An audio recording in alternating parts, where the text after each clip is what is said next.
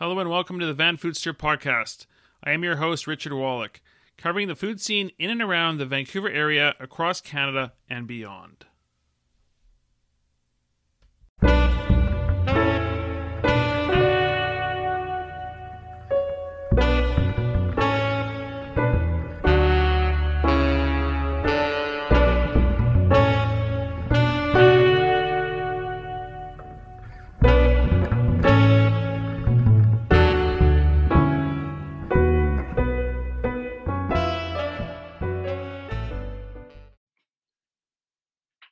This is episode 101 of the Vanfoodster podcast. In this week's episode, I feature recently opened Feast and Fallow Cafe in the Oak Ridge neighborhood. I feature the Vegan Chinese Kitchen Cookbook by Hannah Chi, published by Appetite by Random House. I talk about the Planted Love food truck that opened this summer. I feature Mount Pleasant Vintage and Provisions that recently opened in the Mount Pleasant neighborhood. I feature Impostery Trattoria that opened this summer in the South Granville neighborhood. I do a spotlight on Seattle featuring the new Astra Hotel in South Lake Union, Altitude's Rooftop Bar, Odium Greens and Grill, Cafe Ladro. Also talk about Bourbon Steak, Cook Weaver, and Ben Paris. Lastly, I feature my interview with Sebastian Cortez at his Sebastian's Fine Meats in downtown Vancouver, and we talk Thanksgiving turkey as well as cuts of meat. Follow me on Instagram, TikTok, and Twitter at Vanfoodster, as well as visit VancouverFoodster.com for everything food in Vancouver and beyond. And let's get on with this week's episode. Feast and Fallow Cafe is a brand new cafe that has opened up at 305 West 41st Avenue in Vancouver. It's part of the Oak Ridge neighborhood, just a few blocks away from the new Oak Ridge Park development. It's quite the development. That's got like 12 towers coming in, and that will open in a couple of years. But for now, Feast and Fallow Cafe enters an area that is really underserved by cafes. There's only like one Starbucks, and that was it. So it's great to see a newcomer open up. They are located in a church. So the little tricky thing here is there is no sign. So you got to know where it is, or when you go by during their opening hours during the weekdays, you'll see a sandwich board. There's their sign. But when the sandwich board is gone and when they're closed, there is no sign. So, and that I think is because it is a church and they are actually renting space from the church on the main floor. But anyway, when they are open, and they are open Tuesday to Saturday, head on over there in the daytime and check it out. I think they've done a great job. The coffee is done by a company called General Strike, and I actually have never heard of General Strike until I had coffee at the cafe last week. So General Strike is born out of the pandemic, and it is from what I understand, it's a drummer. He's a musician, and he was sort of had time off during the pandemic and got into coffee roasting, and out of an old school bus, or out of maybe not a school bus, out of a bus in East Vancouver. And I guess word caught on that this is really good coffee, and people were dropping by and having coffee from his bus, that kind of thing. And then some people that knew of him and that were opening up cafes wanted to feature his coffee, and that's what's happened here. So Feast and Fallow is, I believe, they're one of a few cafes in Vancouver that has the General Strike coffee on their bar. I definitely wanted to check out. It tasted really, really good. So I only had one thing when I was there. I just had a cortado, and that's my sort of go-to drink. And it was really, really good with this General Strike coffee. So right away, I was like, wow, this is impressive. So something to check out. So when you're going over there for coffee, they also have Rooftop, but I don't think Rooftop was on the bar that day. They also have food. They're baking their own bread. I have tried. I tried a loaf of the charcoal black sesame seeded bread. I tried a slice of that on not actually there at my friend's place, and they have other bread. So they're baking, I believe, on Friday, Saturday. I think he's doing the charcoal seeded bread, and then the rest of the week they're doing another kind of bread. So Steve is in there in the kitchen. He is he is the baker. He's making up all the bread. I believe they're also doing some cookies too.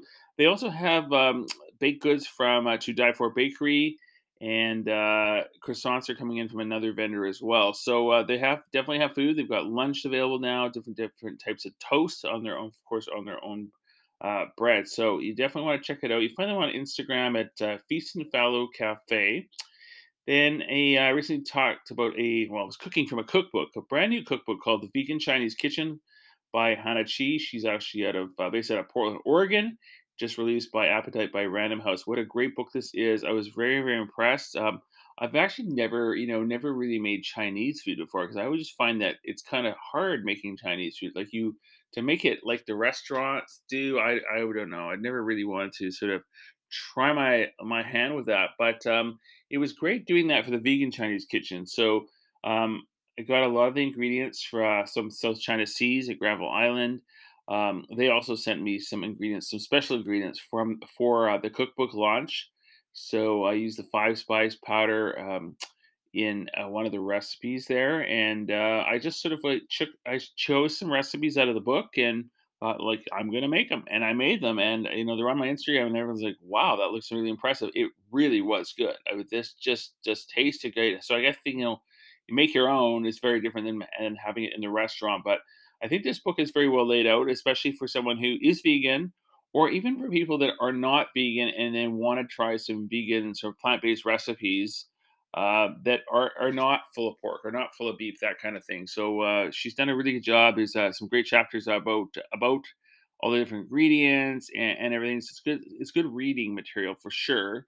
And then you try your hand at some different recipes. You never know. Like your family's gonna like, wow, this is like amazing. This is different. So I think just it's great seeing a book like this. It is now available in bookstores throughout the country, Amazon, Indigo Books across Canada, across the U.S. as well. So definitely want to check that out. So look for it's called the Vegan Chinese Kitchen. So what I've actually made from the three dishes I made was the a blanch spinach with sesame sauce. It's on page 38. I did a steamed eggplant with soy sauce and garlic on page 109. And I kind of changed one of the recipes slightly. So it's the sticky sesame tofu on page 154. I'll have this up on VancouverFoodster.com this week.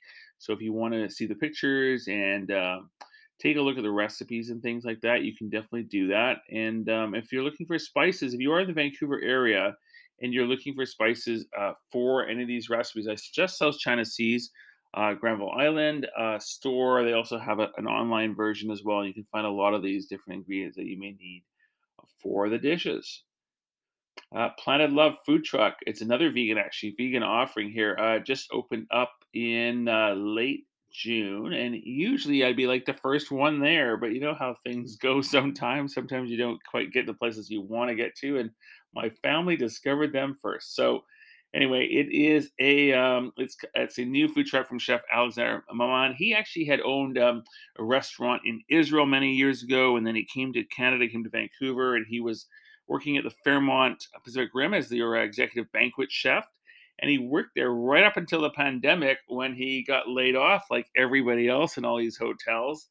And through connections, because this is how it always works, through a connection that landed him a job at a synagogue, and he was doing their cater their all their food basically. But he's a plant based chef, so he had to convert them from being a meat oriented place to plant based, and he has successfully done that. And while that was going on, he had plans for this Planet Love food truck, and of course, the food truck was under sort of construction, a modification during the pandemic, and it took longer because, of course, labor, you couldn't get labor, that kind of thing. So while he was working with them, his truck was being developed and painted and everything else. And he launched a little bit later than planned, but he launched and he's been very, very busy ever since.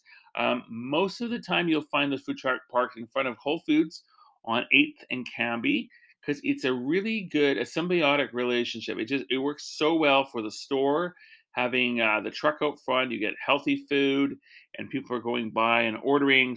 Then people are going shopping at the store and coming back out and getting their food to go. So I think they've done a great job there. The food is absolutely delicious. So everything I tried so far is phenomenal. You have to go.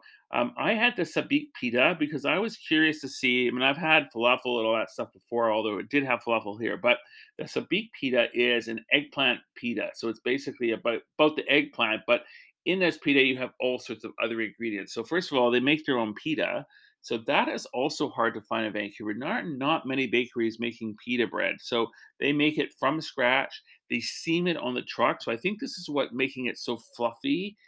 It was very good. So I had it as a pita. But you can also get this as a bowl with pita on the side if you wish. But having it with pita, they have tahini inside and hummus inside. You've got this deep fried eggplant. It's got cauliflower. I mean, the whole and pickles. The whole thing is very, very good. So if you're kind of like on the move, you don't have time to sit down for lunch, take it in the pita. But if you do have time to sit down for lunch, I suggest you get the bowl and then get the pita on the side, and then you can eat leisurely way through it. So I also tried while I was there. I tried their falafel, which I actually had a sneak peek of a couple weeks. Well, it was a week before actually. My family had some, so I had tried theirs. But having it fresh right off the truck, right out of as it's made, is wonderful. It was really, really good. So I can finding falafel. There's a lot of really good falafel around the city. Ofra's makes great falafel for sure. But when I was in Toronto in May, I discovered this amazing restaurant called Parallel Brothers. I mean, I wish I could keep going back. I only got there once because it was kind of in midway through my stay and I didn't have time. But I was like dreaming about their falafel. Their falafel were big balls, very, very different than when you find here on the West Coast, and it was just you crunch and you bite it. Oh my god, it was amazing. This reminds me of that. This is very similar. So right when I had a bite of the falafel here from Planet Love, I was like, wow, I feel like I'm back in Toronto. Well, not exactly, but I feel like it's very, very similar to the falafel balls I had at Parallel Brothers. So kudos to them for making that. It's really, really good. And then their hummus is delicious. Their tahini is so smooth, really, really good, and the baked pita. Now they also do so. They do most of the items are available in the bowls and in the pita. And I was told that people were coming by while I was there, and they wanted this oyster sandwich. And sorry, not oyster. Where did I get oyster from? They wanted these oyster mushroom sandwich, and everyone kept asking for it, and they were like, "Well, I'm sorry, we don't have it today.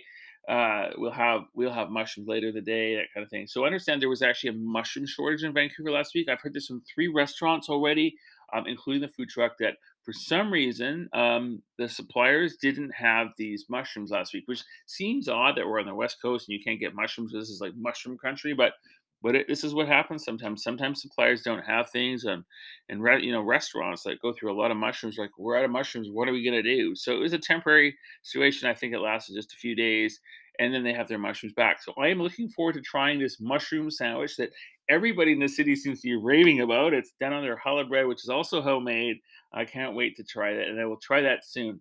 But in the meantime, you want to check out Planet Love Food Truck in front of Whole Foods, and then if you actually are not there and you want to have it at home, so here's like a something to know because a lot of people don't know this yet. So they are also delivering through DoorDash. So if you are at home, they offer a family pack, which I guess feeds 5 people, and you get lots left over, from what I understand as well. Because my family did this. So order through DoorDash at nighttime if you want to have a dinner, maybe around 6 o'clock. Order from DoorDash, and then they will deliver right to you. So you don't actually have to go down hunting for the truck or anything, but you're gonna have a fresh, hot meal at home, plant-based meal. So it's a great way of doing it. So I believe their only day they are not open is Saturdays, and that makes sense for the Jewish religion. So, but I think from Sunday onwards is they're open. So you definitely want to go and check them out.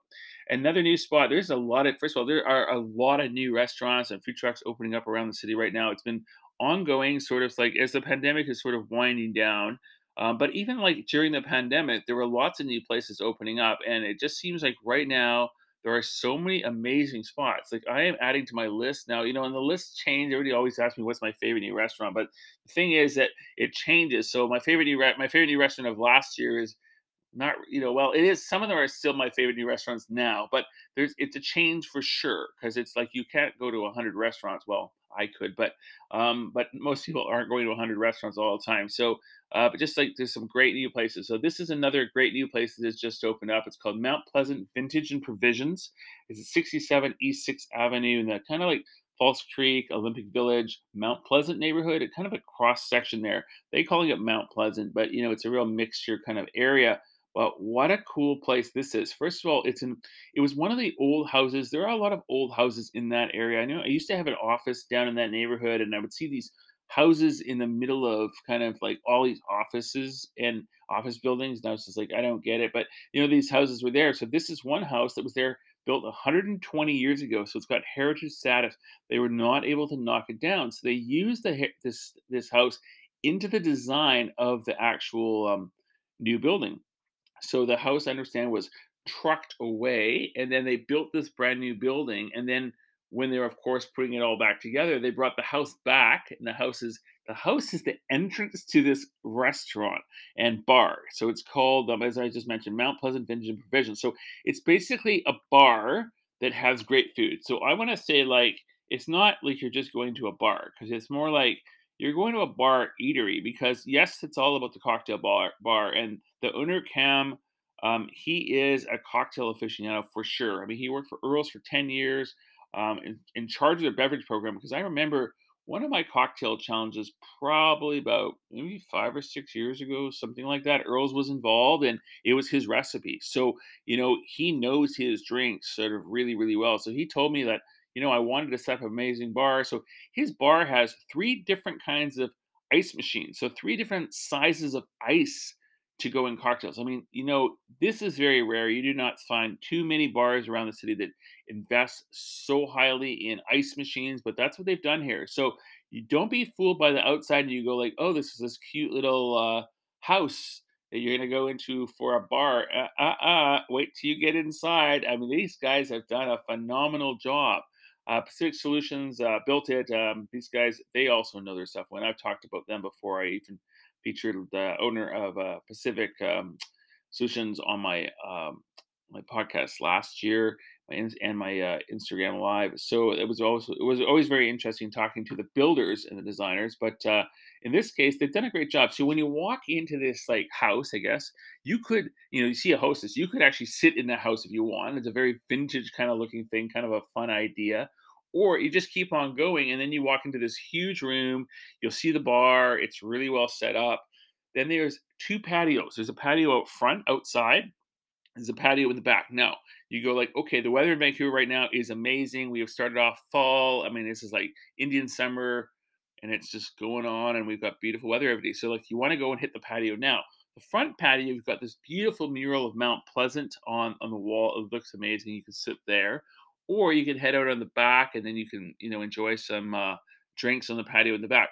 They told me they are in the process of enclosing the back patio for the winter time. So in the next month or so, they're going to enclose that patio, so you can sit on the patio and be, of course, not soaking wet, and you'll be dry. So they've got great options there, and it's already very busy. So I can see how it became very busy immediately once it opened, because people were like, "This is a great spot in the neighborhood, great cocktails." So like this is the thing, because Cam, of course, is involved. So when you start to see the cocktails, like, whoa, this looks so different, and you hear about the ingredients, it sounds so interesting. I tried one while I was there, and I was just very, very curious. It was called the frozen Vietnamese coffee slushy. Now, the slushies are kind of a fun thing. In my mojito challenge a couple months ago, Odd Society won that challenge with high tea beverages, and they had a green mojito dream slushy, and it was like so good. And ever since then, I'm like, I'm all about the slushy. So, but then the Vietnamese coffee slushy, really interesting. So we talked about that with Cam, and they are using coffee from DD Mao. Now, DD Mao is a restaurant in Chinatown. It's a Vietnamese-owned restaurant, and they specialize in Vietnamese food. I never knew they had coffee. This is like news to me. I was like, they have coffee? Didn't know that before. So, but these guys knew that, so they really wanted to make a really good Vietnamese frozen coffee slushy. So they are using DD Mao coffee, the real condensed milk. It was just really, really good. And then, of course, the cocktail is made with brandy and Kahlua, I believe he told me. So just you don't even really taste the alcohol, and then you have it, you're like, wow, this is really good, and you just keep drinking it. And I can see that if you keep drinking it, you might be a bit buzzed. But anyway, so I tried that. I also tried some of their food offerings, because I was there for a party. It wasn't actually right off their menu, so I didn't actually really try their food, their dishes off their menu, because I was there for a media opening party. But I definitely want to go back and try their items. Now, what's also interesting here is, first of all, the oven. So it's one of only a few special kinds of oven that they have in Western Canada. I believe they actually even all kind of Elisa Steakhouse has one of these ovens. It's an open fire oven. So really interesting for chefs cooking over the open fire. You feed the oven by wood. So they are currently using maple wood, and you're putting like logs of wood into this fire, and it's basically like an oven, but it's open. Like, interesting how they got like a permit for this. I mean, they got it in a very, very interesting way, but they have a venting system, and I'm sure that costs a lot of money. But they have a venting system that pulls up the smoke outside of the building, and it's done in a very environmental, sustainable way, so you don't have smoke, of course, coming outside the building. But they're feeding the items by the oven by fire. So the way they do this is every day there are different dishes on offer. They don't have the same dishes every day. So if you like love whatever they're cooking, I think on Tuesdays jerk day or something, jerk chicken, jerk stuff. So on Tuesday you have jerk, and then on Wednesday it's something different. On the weekend they're doing this Spitfire. I don't know. It's like a whole not a whole animal, but they had a whole Spitfire meat thing going on. They're gonna be doing beef ribs one day. So every day is kind of different. They have a couple. So during the week, there's like two different dishes or so, or three different dishes on offer of these special dishes. Then they have these snacks, of course.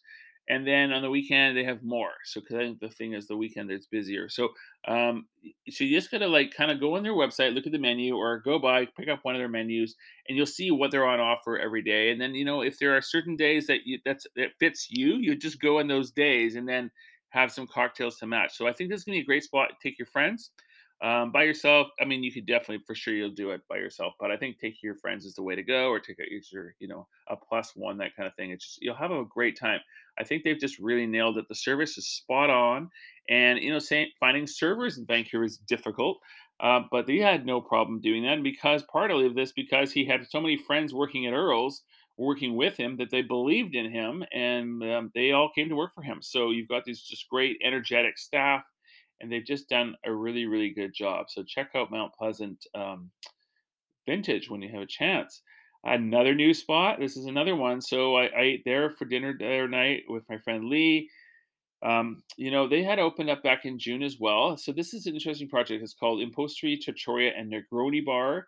It comes to us from two very seasoned professionals in the industry. You've got Chef Andre Durbach, and you have Gord, and then they've been in restaurants for years. They know what they're doing. What I really like here is they've created something wonderful in wonderful in South Granville. South Granville, it's an interesting spot because it had a really good restaurant called Fiore before. Italian, was very small, but they were really good. And then the group that owned Fiore also owned also owned the Stable House eatery, and then they had opened up a new place called Coquette in Arbutus. I have actually not been to Coquette yet, but they had taken the chef from Fiore over to Coquette, and then sort of like the weirdest timing is right when Impostery opened, they shut down Fiore. So now basically Impostery becomes the only Italian restaurant in the neighborhood again. But they've just done a wonderful job, and it's kind of one of those hidden gem sleepers because there was no media on this, and no media in there, from what I can understand. And I mean, I didn't go as media. I just went my friend just for dinner, and wow, we were both really, really impressed. So we tried a bunch of different items, and the we had a panna cotta. So a panna cotta for a savory. So it's not like a dessert to start. It was a goat cheese panna cotta. It was really, really good. Shared that up. And then we had the pappardelle rabbit ragu. Now, the chef Marta Pan is creating all of their pastas, homemade pastas. And when I heard that, I was like, whoa. I remember Marta from a different restaurant years ago. She's also a painter too, but she's come back and done doing their pasta. So that's really, really special. You have to check that out. And we had this delicious ragu. It was very good. We also had their halibut cheek special on for that night. Also very, very tasty. And then went into to have a couple of desserts. We tried the butterscotch budino, and that was with salted caramel. It was really good. And Lee had the zebaglione, which actually I tasted that, and it tasted like a Black Forest cake. I don't know how they did that exactly, but it was very good. So the fun part of this whole night was, as much as the food was delicious, was that this waiter starts to sing. So you hear this ching chang with the glasses, and then this waiter just starts to sing this beautiful melody. He had such a beautiful voice, and I was like, "Wow, I haven't seen this in Vancouver restaurant in a long time." I think the last time I saw a restaurant where the server or somebody on staff would sing like that was the old Francesco's in downtown Vancouver, and that's been a while. So here you've got this just a surprise, like no one has a clue, and then just out of the blue, this guy just starts to sing, and then wow, just wow, all the diners were just like, "Oh my god, this is amazing." And then they go back to service and the waiter, the waiter comes by our table and like, "Whoa, totally wild." And then as we were sitting there later on in the evening, he does the same thing again. So it was just like such a cool, I mean, just it made for your amazing dining experience. So this is the place you definitely want to go check out. And it turns out that the server that's singing is actually a trained musician, and he had worked I believe on cruise ships as a singer and that kind of thing. So it's just like something special to have when you're out dining, especially for some great Italian food in the South Granville neighborhood. So check them out there, 3121 Granville Street in South Granville. And then the other spot, so we talked about the other new ones in South Granville, South Granville, as well as the Mount Pleasant neighborhood. And then the other spot. So I want to talk about Seattle, and I'm just going to do that in momentarily. I was just in Seattle, and I'm going to talk to you about a whole bunch of new spots in Seattle to check out. I stayed at a brand new hotel called the Astra Hotel in South Lake Union. It's actually a Marriott-owned property. It's a new concept for Marriott. I believe this is the second location in the United States. They have one in Houston, but they've done a beautiful job at this hotel. It's really designed for the business traveler. I want to say it's designed for the solo business traveler because if you're heading to Seattle for some meetings, that kind of thing. They call it the transient hotel, transient solo traveler, because the rooms are fairly small. So I was by myself on this trip, and for me it was great. It was fine, but I looked and thought, if you add one more person in this room, it's going to be a bit tight. I mean, of course, it's doable if you're going to Seattle for the weekend, that kind of thing. Definitely do it, but I really think it's designed for the solo traveler. And you'll really enjoy the room. And they've got at least all it's very tech. So also kind of neat to see when you they didn't tell me this, but we sort of discovered this on my own. But there's this little kind of like button thing on the wall, and they had a shear. So a shear is kind of like a see-through blind sort of idea, and that was down because I had an amazing view of the Space Needle. And but as the sun was setting, the sun would hit the room, so the shear blocks up the sunlight. But then was thinking like, how does it get dark at night? I have no idea. So I was playing around with this button thing, and then there's this thing called blackout, and you press blackout, and then another kind of blind comes down behind the sheer, and it just makes your room dark. So this is fascinating. And then in the morning when you want sunlight, you just open up the blackout, you press that and go up, and then you press sheer and go up, and you've got this open, amazing view of the Space Needle in Seattle. So really cool. That was cool there. There's some other buttons also for air conditioning in the room.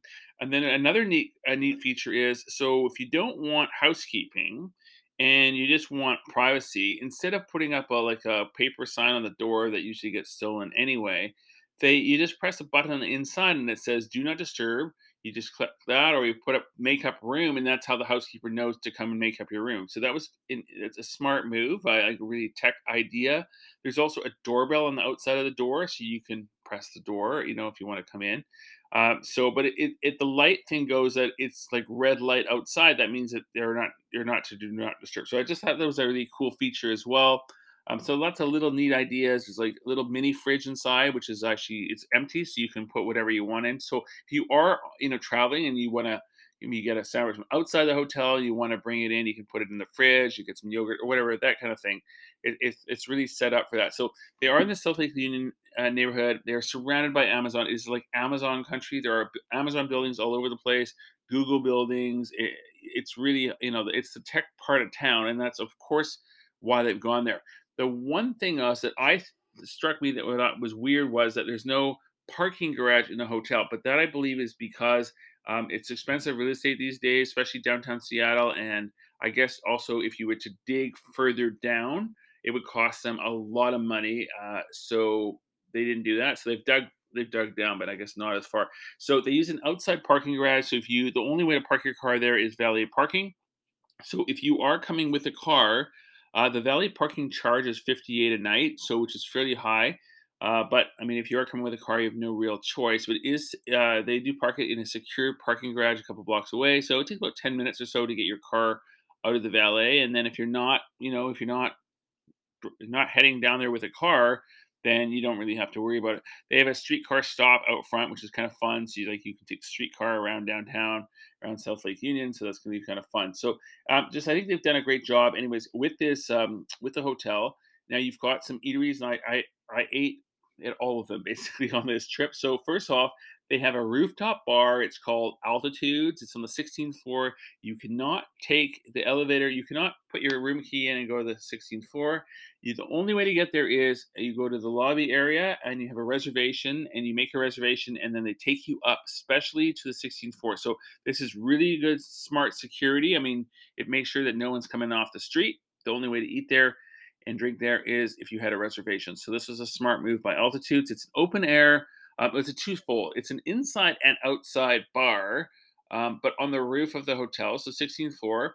Um, this is something you don't really find in Vancouver. Vancouver, you've got, of course, Global's rooftop black and blue thing, but that's more of a restaurant. You don't really have a bar in Vancouver in the rooftop, but in Seattle, there are six of them now, six outside bars on tops of buildings. So this has obviously been a hit.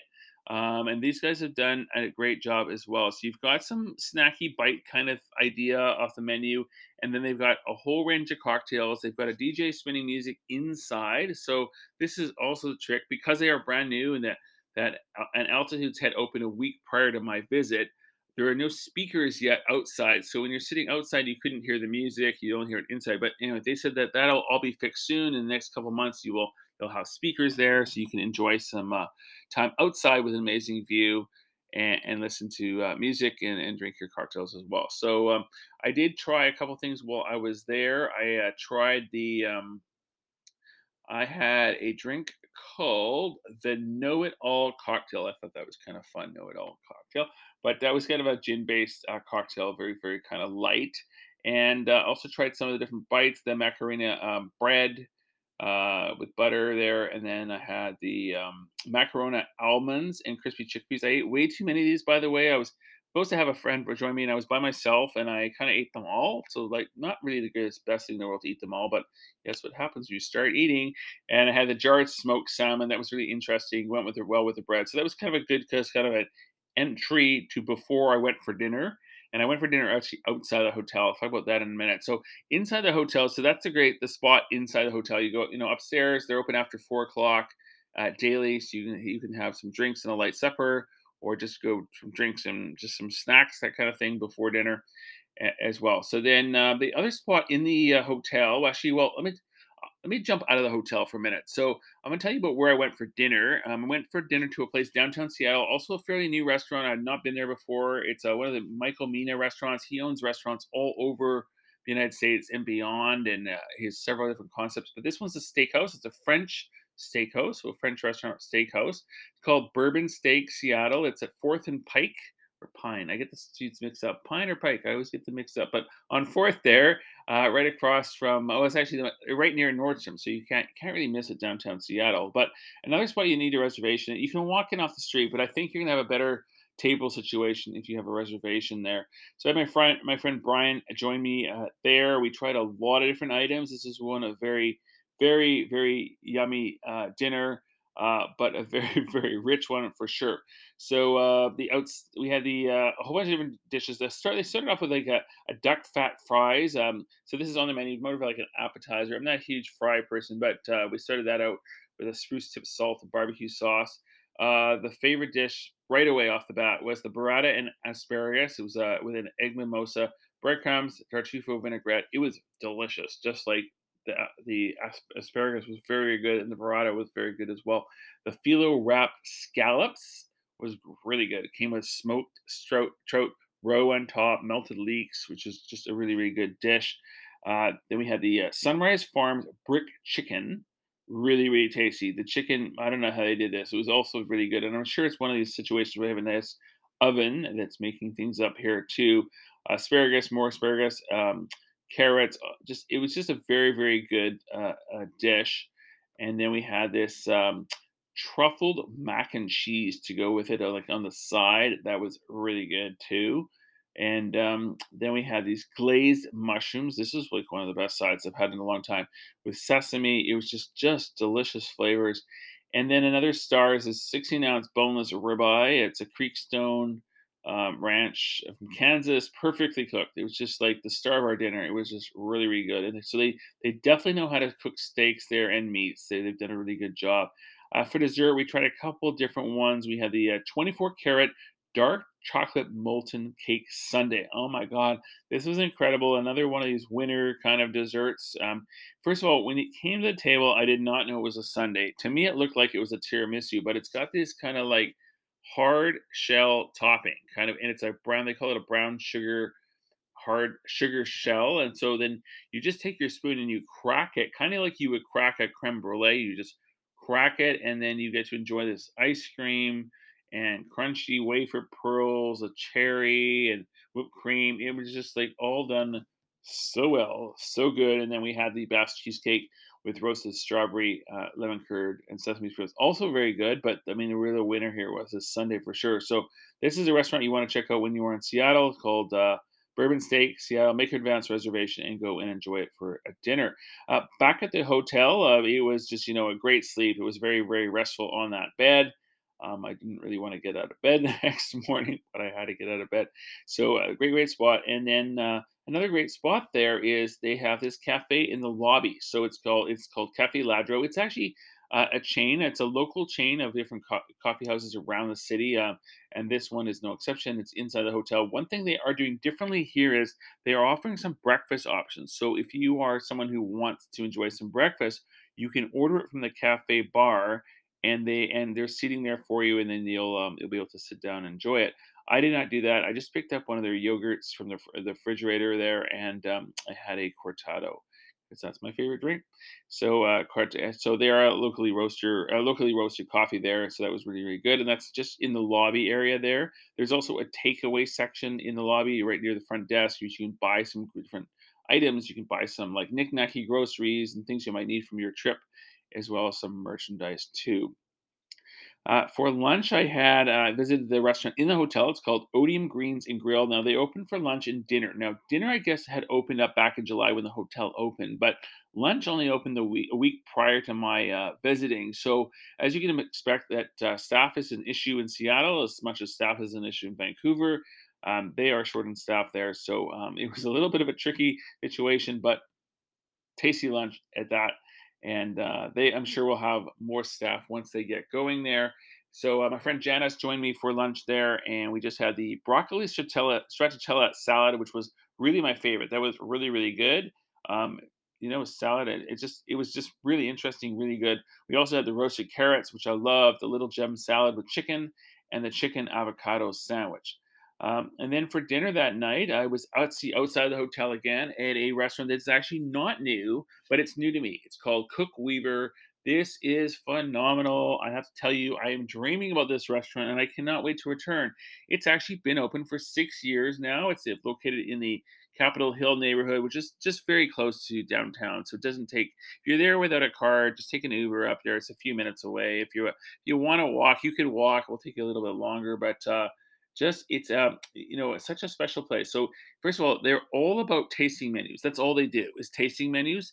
They have a vegetarian tasting menu and a non-vegetarian tasting menu. Now what happened though, my friend Sam joined me, and then he's vegetarian, but then there's some things that in the vegetarian world that he does not eat, and it had something to do with cheese, and I didn't totally understand the whole thing, but they did, and they got it right away. They're like, you know what, we will make you a vegan version of the menu. So this is apparently very common. There were several people ordering vegan that night, so that is something to know. They seem to do this quite well. So he had his vegan tasting menu, and I had the non-vegetarian tasting menu, and basically it's a 7-course menu. Now they offer a 5-course as well. You can get that if you wish, but 7-course menu, it's $95 per person. You can get an alcohol, you can get drinks on there, and that kind of thing as well. So there's lots of options there.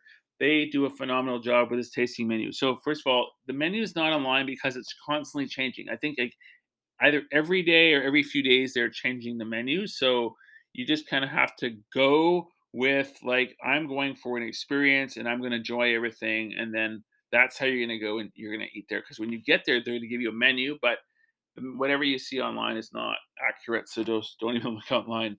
But they've done a great job, and the room is beautiful. The service is impeccable. You're in for a real, real treat there. So I'll tell you what we had on the my side of things because I was really, of course, as I'm eating through my non-vegetarian menu, I'm talking to Sam about what he's having, but I want to focus on what I had. So on the table, first course was the fried mussels corn salad with chips and cantaloupe nori dressing. Really, really interesting, very tasty, good entrance way into the meal. Second course, sautéed zucchini, smoked carrot condiment, and a special kind of tofu, shallot, and peanut. Also really good. Then third course was this breakfast radish. It actually looked kind of like a soup. It wasn't really a soup, but breakfast radish, a parmesan curry broth, green rice, a lime leaf oil. It's so interesting in how all these ingredients go so well together, even though it's something that quite be maybe uncommon to you. Fourth course was squid ink noodles, wild caught shrimp, crawfish sauce, parsley, very good.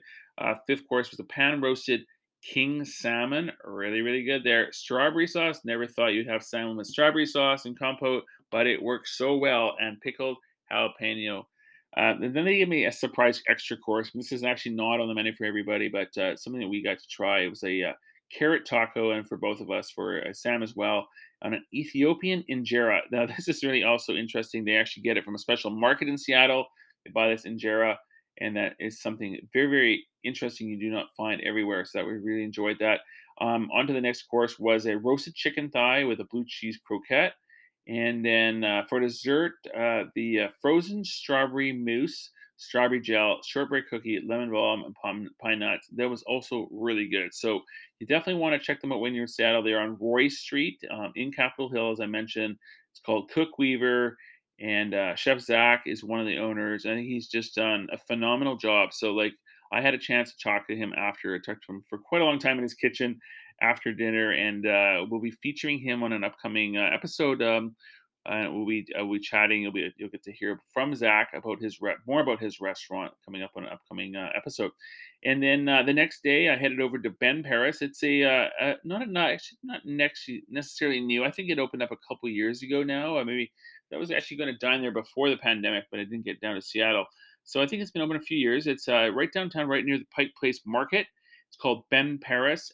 They're known for their brunches. They're open for dinner as well, but it's really known for a kind of like a new American hearty brunch. That's the one I want to say it because like I didn't want to have really heavy food that day because I was about to drive back to Vancouver, and driving on a heavy stomach is not a great experience. So I did not go the route where many go with the fried chicken because apparently the fried chicken's supposed to be really good there, and everyone told me that. But I was like, I can't do fried chicken today, not before I head off on a drive. So my cousin Gilda joined me, and we just went a bit lighter, I guess is a way of putting it. So I had a cortado to start. She had a latte. She had the wild mushroom hash with fried eggs, potatoes, and herbs. I tried that dish, and I was blown away. I should have ordered that. It was really, really good. I ordered the cauliflower Caesar with chicken, which was fine, but I really, I think I should have had the wild mushroom hash. Just thinking about that. And then the ricotta pancakes with fresh berries and vanilla bean anglaise. We kind of made that our dessert for brunch. It's definitely, you could just order that just for yourself without having anything else. You could just have the fluffy ricotta pancakes. They were absolutely delicious. So we just did it for our own purpose for dessert. They also have desserts. We just didn't do that because I also same kind of thing. I didn't want a really heavy meal before I hit the road. So really, really good trying that, and it just added for a great experience in Seattle because I really think that there's lots of great places you can go. I think the Astor Hotel does a really good job, and it gives you a chance to try, go on a different kind of visit when you go to Seattle. Stay in South Lake Union, walk around. It's really, really a pleasant experience. And then try some of these restaurants. But I think you need advanced reservations in all these places because I don't think I'd walking off the street, especially Cook Weaver. It's full. They're full every night. You just got to have an advanced reservation when you go there. But just get yourself ready for a fun experience and ingredients you may not know, and you don't know what's really on the menu. But that doesn't matter because it's part of the experience and the journey that you're going to discover there. So that is on Seattle. And I had a great chat this week with Sebastian Cortez. He's the owner of Sebastian's Fine Meats in downtown Vancouver, as well as West Vancouver. He's been around for many years. His downtown Vancouver store opened up a little over a year ago now, and he is the guy. He knows everything about meat and meat and more. I want to say it. So we talked about Thanksgiving. Canadian Thanksgiving is up and starts this next weekend. So you got to get your turkeys. You got to order your turkeys now.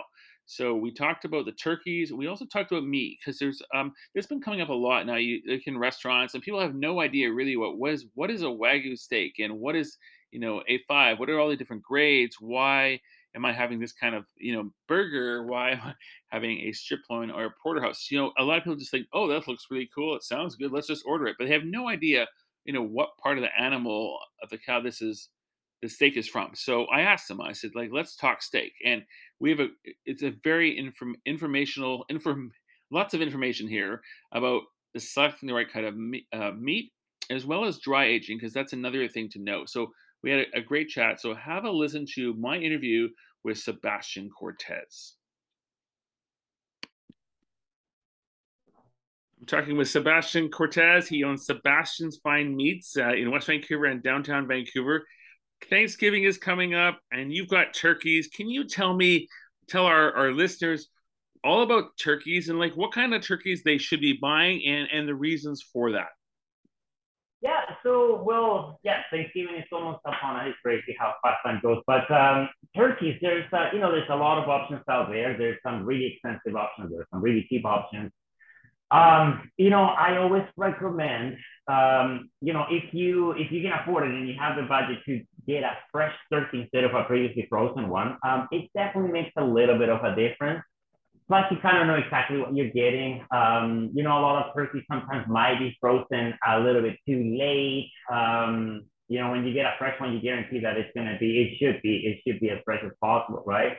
We like to work with a lot of, free range, hormone free, antibiotic free turkeys. Our main supplier is JV Farms, which I've been doing business with since pretty much we started back in 2007. And, once I find a specific farm or supplier that I like, we just stick with it. Like I tried a couple of other ones, but I really like this turkey. So for people, let's say for people that are cooking at home and they're having a dinner party, that kind of thing, I understand there's different things with pounds. Like you've got 3 different sizes. So how many pounds feeds X number of people? How do you figure that out? You know what? I've been in this business for such a long time, and it's quite relative to the family that are eating. Some families eat a lot less protein than others, and some other ones just eat a lot of, like in my personal case, I just eat mainly turkey and a little bit of the side dishes type of thing, right? But generally, we kind of recommend it's about pound and a half per person, turkey wise, right? So if you have 6 people, I would probably recommend like a 14-pound bird or something like that. But again, I mentioned this to some clients and they say, oh my God, that's definitely not going to be enough. And some people say, oh my God, that's way too much. So it's a little bit, that's kind of like the guidance that I always give.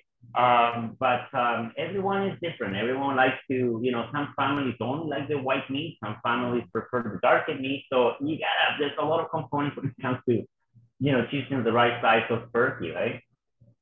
And in the past, you hear things like this, but you hear this mostly on TV or you hear it in a grocery store, butterball. And I don't know if anybody has a clue what butterball is. And is it just like when people are coming to your shop, they're just buying turkey, or is there a Turkey, yeah. specific kind? No, so butterball, you know what? It's funny because I've never really had a butterball turkey. I never really worked with them. But I believe they're sort of like pre-brine, a little bit seasoned, salted kind of thing. So, brining a turkey, well, that's something we should talk about as well. Brining a turkey makes the meat a little bit more tender. And even if you slightly overcook it a little bit, it's going to be juicy no matter what. And generally all the butterballs are always, butterball turkeys are kind of like big mass produced, right? They're good, I guess. I mean, I heard they're quite delicious and juicy and all that, but we don't sell them. We just sell straight turkeys that they get, slaughtered from the farm, shipped to us fresh, and that's all we have. You got to do all the seasoning, you got to do all of the other stuff. We sell brining kits so people can do their own brining at home if they wanted to, which I kind of recommend as well if you want that perfect turkey. But yeah, that's kind of like the main differences between butterballs and a fresh turkey. Okay, and then lastly, for Thanksgiving, when should people be ordering their turkeys from you? Should they be ordering Right right now, now? I mean, we got 10 days left, 10, 11 days to Thanksgiving. So now it's the time. I mean, we're we're selling pretty fast, and the complicated thing about it is sizes, right? Like some years we sell a lot of larger first. Now with COVID, parties have been going down a little bit. They're picking up a bit more, but I highly recommend especially if you want a big turkey, definitely give us a call as soon as possible because those are the first ones to go, right? Okay, that's good to know. Didn't know that. Mm-hmm. And then, I should mention too, Richard, that the downtown store, it's a lot different than West Vancouver, right? We have, small apartments. Actually, these were a couple of apartments where, like, you can barely fit two chickens in the oven, right? So, if you have a household for, say, two people or a couple with a little child, we do roast. So we do this little bonus roast. And the cool thing about the roast is that you can get a white meat roast or a white and dark meat roast, which is what I recommend the most of. And we can do those custom sized to whatever you want. We can make you a pound of turkey roast. We can make you even a half a pound, we say done before turkey roast. So that's something, to think about that some people say, oh, I can't do a turkey because I love to celebrate Thanksgiving, but I cannot, cook or eat a whole turkey. It's only two of us. So we have those options as well, which are really kind of neat as well. Okay, that's good to know. So let's talk about beef and steak and all that kind of stuff because I think in many restaurants you see it may not be a steakhouse, but you see a lot of restaurants and they have Wagyu burgers or Wagyu steak, and everybody seems to think that Wagyu is the best. And okay, sometimes it's very expensive. You have tomahawk, very expensive, but people go, "Oh, I got to have that." But they don't really know why they're even ordering it, and it's just sometimes it could be influenced by a TikTok video or whatever, and they don't have a clue. So can you kind Yeah. of break that down a little bit and like what Yeah. are the different cuts of meat and what should people be buying? So this is probably my favorite topic in life, steak. Okay, so it's very interesting. So Wagyu, my personal take on it, I think there's better steaks out there that are gonna be like half the price of a Wagyu steak. There's different grades of Wagyu as well. We carry the Japanese A5. A5 is like a pretty high graded Wagyu where mainly you're having marble meat. So that equals a lot more fat than protein per steak, right? The thing with Wagyu steak, and I find like if you ever want to try some, I don't recommend having a whole steak. Well, first of all, it's going to cost you like, $300 or whatever, especially for an A5.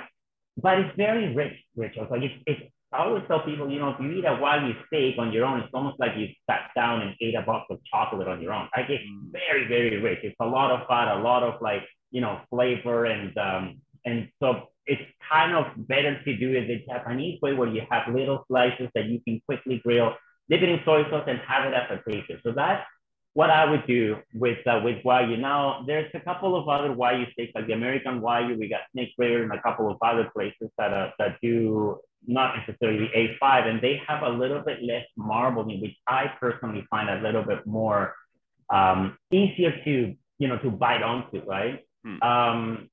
Then when it comes down to beef, the most common components that you're looking at it's definitely marbling. And also there's the other component where some people, especially ourselves, we do dry aging, right? And dry aging also enhances the flavor of the beef.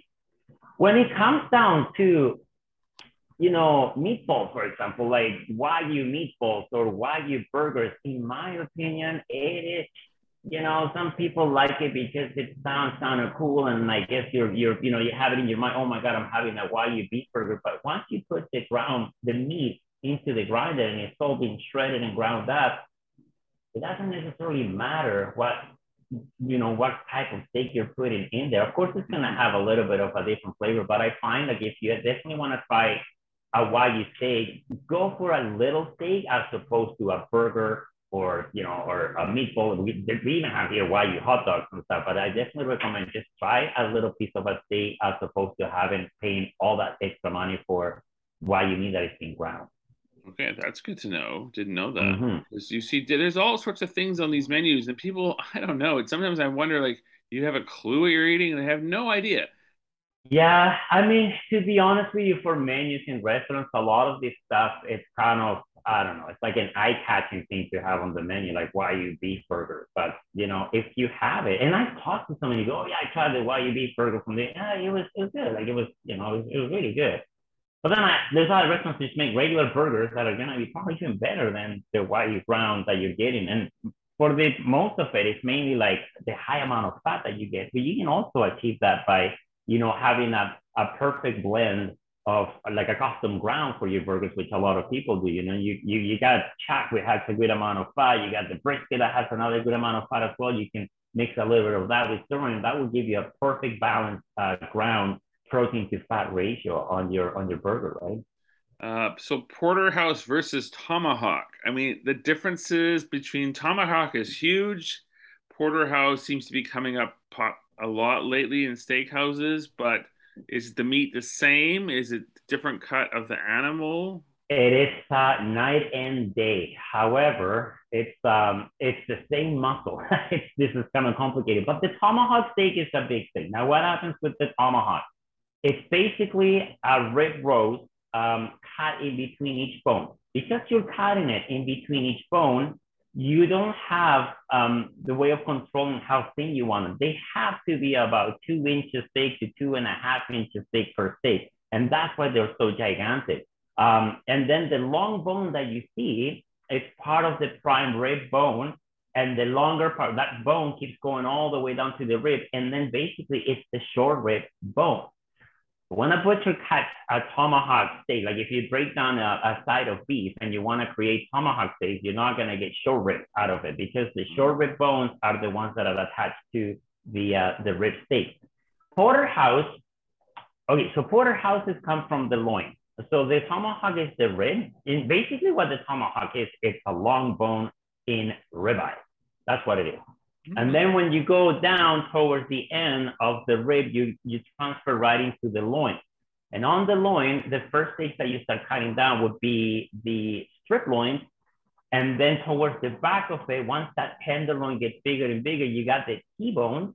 And further down, when the tenderloin is even bigger and bigger, those are the porterhouses. So the porterhouses are the last, I would say, four to five steaks cut from the back end of the loin, which they have this gigantic tenderloin. And the porterhouse is definitely what we call an eye, has a bigger eye to the T-bone. So basically it's a wider, more round, bigger steak. I mean, you can cut it whatever size you want. You can do an inch, you can do a quarter of an inch, you can do 2 inches. But basically the porterhouse is a big kind of wide steak. That's different. And now, here's a little tip. I'm going to reveal a couple of secrets that I probably shouldn't. Yeah. But porterhouse versus T-bone, right? There's a big difference as well there. Now, I'm talking about when you go towards the end of the loin and you get these big, massive pieces of tenderloin, there's also, on the porterhouse steak, there's also a gristle that runs through the New York strip loin. So yeah, you're getting a fantastic big tenderloin, but you're not getting a very good quality strip loin on the other side. So what I always recommend, I mean, my personal favorite, I always go for a T-bone as opposed to a porterhouse. Why? Because in my personal preference, I'm all about flavor. I'm all about texture. And I'm South America, right? So I grew up eating all types of meat thrown on the charcoal. We used to chew at the bones and all that kind of stuff. So I'm not that excited about having a steak that is super, super tender. I'd rather have the flavor. I'd rather have the texture than a tender steak. I still got my teeth. I can chew on the bones. I can chew on the steak. And that's why I prefer the T-bones as opposed to the porterhouses, which is quite interesting. Okay, very interesting because I don't know, it's coming up a lot, and you see lots of different restaurants will add certain kinds of steak. Maybe sometimes they want to make a show out of it because that's what people do, and then people go, oh, yeah. There seems to be an average price around the city now of a tomahawk at 175, 180, and a bunch of people share it. But you don't know. Sometimes people go like, oh, I see this price is really expensive. Maybe I shouldn't order that. I'll order something else. No, it's absolutely. I mean, when it comes down to a tomahawk, here's the thing, Richard. It's all this is a show, right? It's all a show at your table, which is pretty cool. Like people like it. I do love that family style eating where, like, say you get a tomahawk and it's sliced up on a big wooden board, and then that's kind of how I grew up. That's the kind of food that I like. I like sharing, passing the stuff around. But I know some people order a tomahawk, they get it on a plate, and for two people, kind of awkward to share that way, right? And this is kind of done family style, right? But I think all of these steaks are more than anything just a show. When it comes to the tomahawk, if you order a ribeye steak, you just ordered a ribeye steak. It's the exact same meat that you're getting on a tomahawk. You just don't get the big show of the bone, and you don't get this.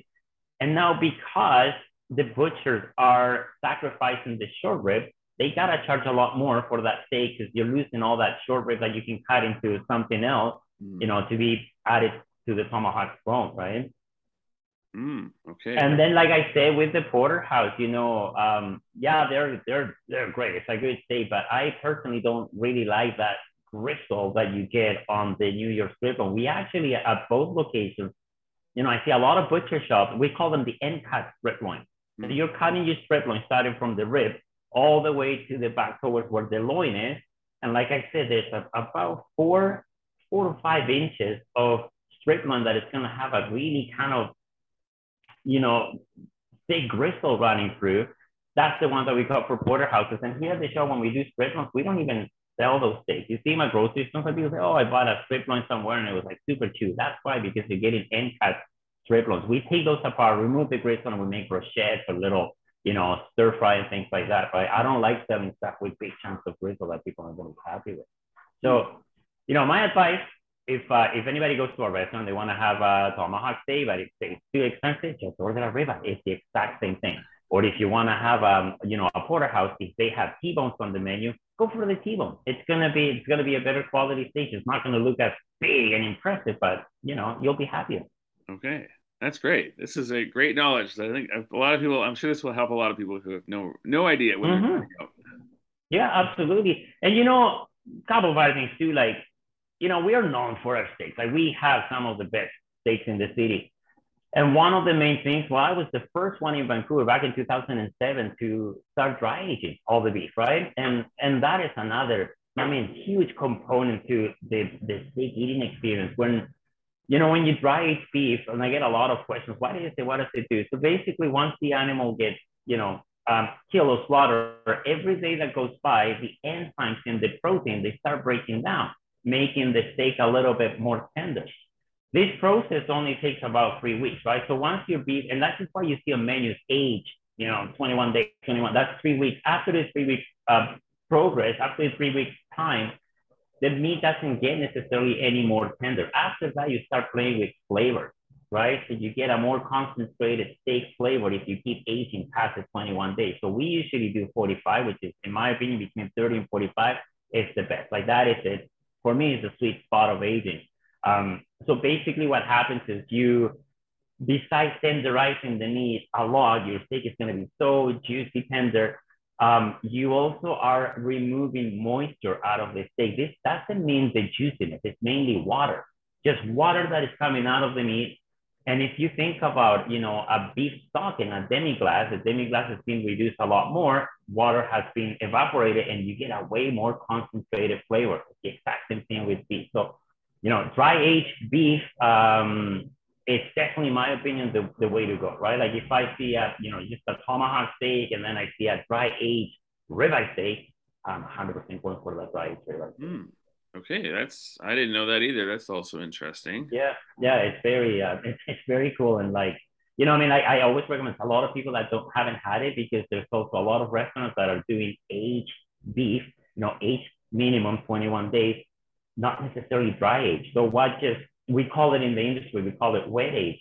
The meat is vacuum sealed in a bag and it's sitting there for 21 days, sitting in its own blood. Of course, it's getting a little bit more tender, but you're gonna get this like bloody, irony flavor to the meat that you do not get when you're dry aging it. So dry aging it, you're losing a lot of moisture. It's not in a bag, it's just sitting in our coolers, kind of like a wine cellar. And the flavors are definitely a lot better when you do dry ages as opposed to wet age. Thank you for listening to this week's show. Tune into the next episode next week to hear more interviews with chef and cookbook authors, as well as other features. Please tell your friends about this podcast and have them subscribe to the Vanfoodster podcast in Apple Podcasts, iHeartRadio, Spotify, Google Play, and Amazon Music to hear my weekly show covering the food scene in and outside of Vancouver.